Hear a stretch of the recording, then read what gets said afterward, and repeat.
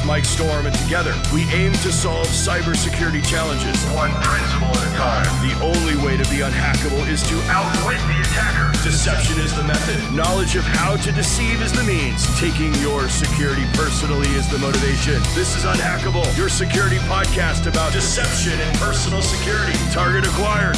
Let's go. Hey, Unhackable fans. Welcome to this Unhackable minicast about protecting your credit.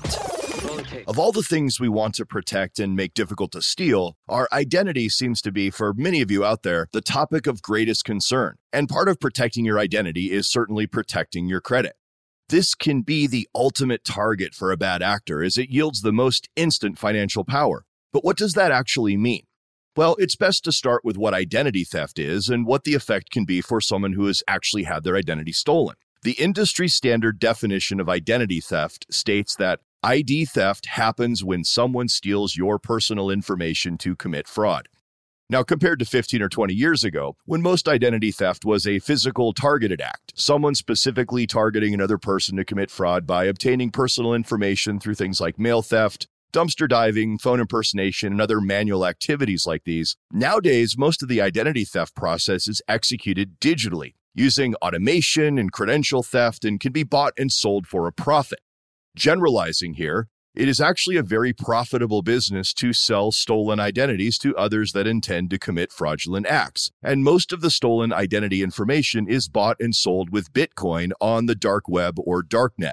The dark web, in case you're interested, is actually part of the deep web, which is classified as the private part of the internet not seen by Google and other search engines. This deep web equates to about 90% of the total internet.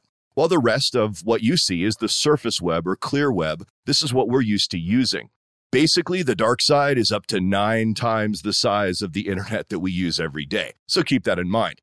Now, with personal information like social security number, birth dates, location info, addresses, and so on, and through the information that's available publicly and on social media, the identity thief can use this information to apply for credit, file taxes, even get medical services in your name.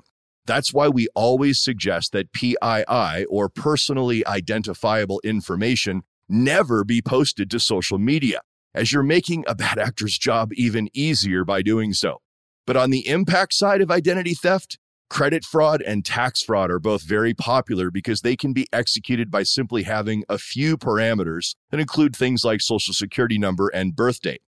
Sometimes mother's maiden name and other factors are used by creditors, but ID thieves can find ways to get this information as well. In fact, there have been tools available for many years that troll through public and social media information, systematically putting together ready-to-sell identity packages. Some of these full identity packages for an existing individual can be bought and sold on the dark web for just a few dollars. And this is a testament to the amount of credential theft that has taken place over the years. And then combined with public information and social media, a usable profile for fraud can easily be created. And for a few dollars in Bitcoin, you could become a victim. The biggest difference today is that ID theft may not be as targeted. Now, this is good and bad. Since digital identities are sold in mass, that means that maybe the likelihood that you are targeted as an individual is less. But that doesn't necessarily equate to lower risk for you. You always have to think that you could become a target. If you're doing some of your own searching, you could contrast stolen digital identities of existing people to new identity profiles. This is widely available through Google searching. And these types of new identities are normally used to either become or pretend to be a new person. And believe it or not, these new identities only cost about $1,500 in Bitcoin, US, and Europe. But individual elements like bank accounts, passports, PayPal accounts, birth certificates, and so on can be purchased with Bitcoin for prices of $2 for a social security card to $700 for a full-blown passport. Usable credit card numbers from stolen identities or even through algorithmic calculation can actually be purchased in blocks for about $40 each, and they even have a money-back guarantee in some cases. Absolutely mind-blowing what's going on in the dark web. At the end of the day, though, almost all of this is outside of our control. How bad actors do this and why they do it is less important than actually protecting access to the target of the process, normally your credit files and or banking financial information. We must remember that digital identities are stolen for financial gain 99% of the time. Thus, our finances are critical. Bank information, investment accounts like 401k, and so on. But what many folks don't think about checking every day like you would your bank accounts is what happens with your credit if it's compromised. We talked about ways to make bank information harder to steal in a previous minicast episode. This time, we want to focus on locking down our credit. A bad actor looking to take over your identity can spend time cleaning out your bank and potentially get caught quickly, and you will be, in most cases, fully reimbursed because it's insured. But they're limited by how much money you actually have, so the payoff may not be nearly as great as the buying power that you may have with your credit, if your credit is good. Using tools and tribal knowledge that they can download allows them to instead learn enough about you to be able to apply for credit in your name. Much harder to track, normally not reimbursed, and nearly impossible for you to recover from in many cases.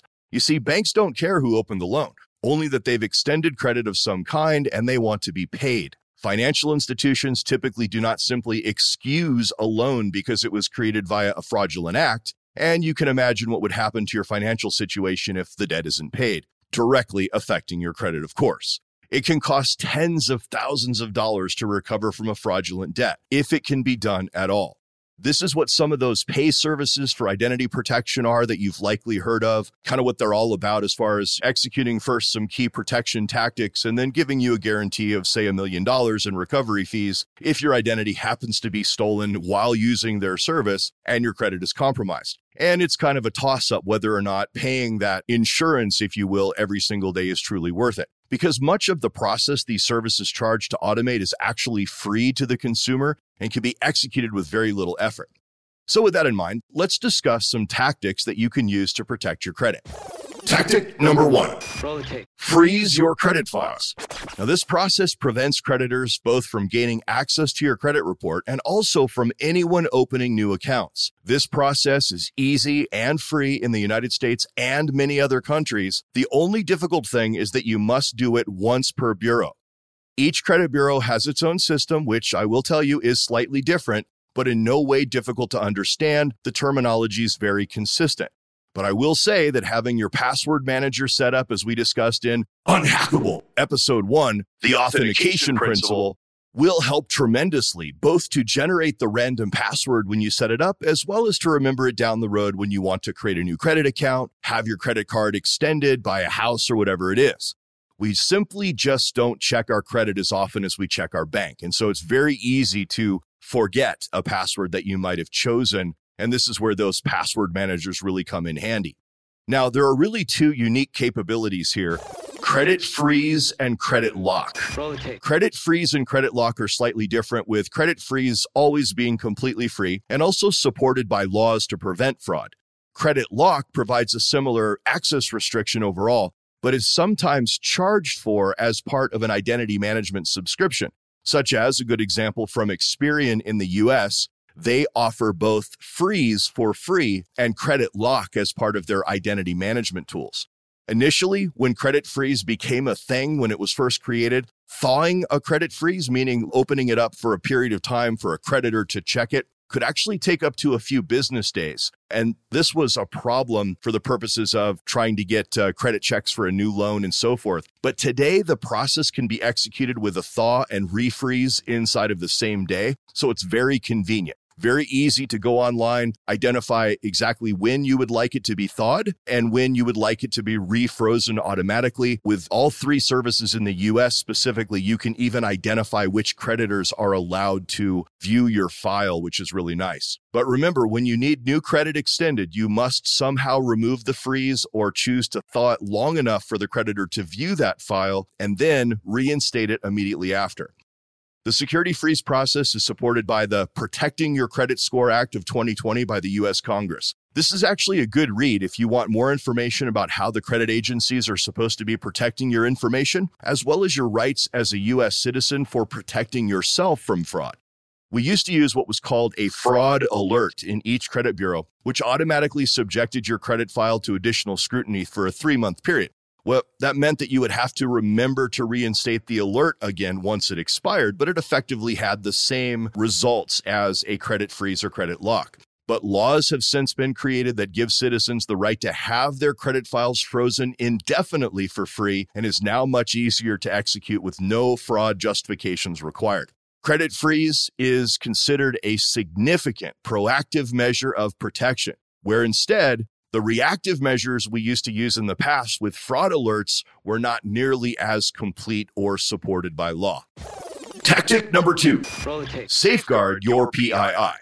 Specifically in the US, the Social Security number, this is the number one. There is no requirement whatsoever for this number to be used on any form outside of employment and taxes. And it does not have to be filled in on any other documents like medical. You can completely leave this blank. This is something that you should execute.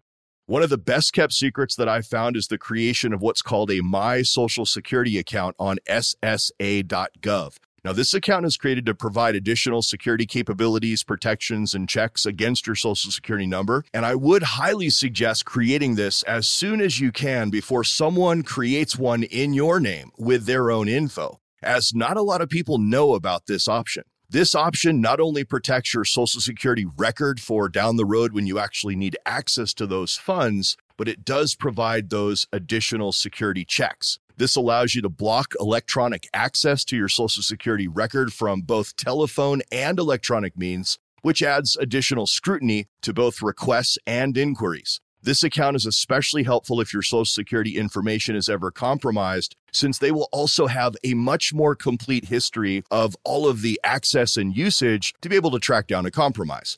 For worldwide support, just about every country has a unique number assigned to its citizens that's similar to Social Security number, and I would highly suggest exploring the capabilities of your home country for suggestions on protecting this number from compromise and what can be done if it ever is.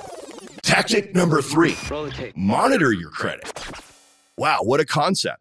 This can be done manually or with an automated service. The credit bureaus provide both free and paid-for services in the U.S. depending upon how much monitoring you want. Personally, ID Notify is one of my favorite options for monitoring many of the elements of my identity and is typically offered both by credit bureaus and also tax preparation systems if you prepare your taxes online. And this is really added as part of your membership. There's also paid-for identity monitoring services that you can use, but just a note that some of these services can get quite expensive to do many of the things that you can do yourself for free. The fact that you can get full credit reports every few months to check and verify the contents is a really good idea. If your credit is frozen, the likelihood that someone has opened new accounts without your knowledge is definitely much lower, but it's still a good idea to check often.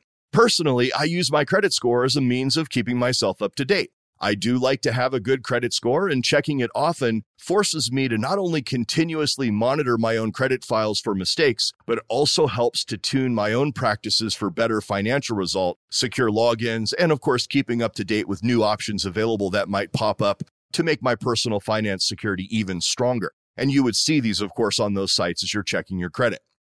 The other thing I recommend if you have kids, monitor your kids' credit if they're under 18. There's also an option to freeze credit. As a parent, you're entitled to child credit monitoring without breaking any laws, and it's always a good idea to make sure no one has used social media or other public information to target one of your kids. Now, the last thing I'm going to call out isn't really a tactic, it's just more of a practice. Try and be clean with your habits online and not make it easier for identity thieves to take advantage. We call it cyber hygiene. Watch what you and your kids post on social media. Never post personally identifiable information there. Use MFA wherever it's supported and be cautious of what you click on. Keep your systems and applications, especially browsers, patched with the latest security patches. And don't forget your smartphone browser. Many of these practices are described in detail in previous episodes of Unhackable and will provide more guidance on good cyber hygiene and behaviors. Age-old tactics like shredding documents with a crosscut shredder and not throwing away mail can eliminate dumpster diving and some of the old methods of targeted ID theft. Our Social Security number and bank accounts are just a few of the PII components we want to protect. Birth date, addresses, even email addresses are also values you want to safeguard wherever possible. Remember that we can never underestimate what attackers can do with our information. I was once told that just having a birth date, a current address, and a mother's maiden name was enough to steal an identity, with the credit file being the ultimate target. While I can't confirm that that's true, I have to assume that it probably is. Cut off the target altogether with the tactics described to ensure that the credit file target remains locked down. While we can never be completely unhackable, we can increase our awareness of the attacker's capabilities and motivations so we can learn to deceive them by changing our digital behaviors and implementing cybersecurity best practices to make us a harder target, and of course, ultimately make our information harder to steal. In the infamous words of Sun Tzu, the greatest victory is that which requires no fighting.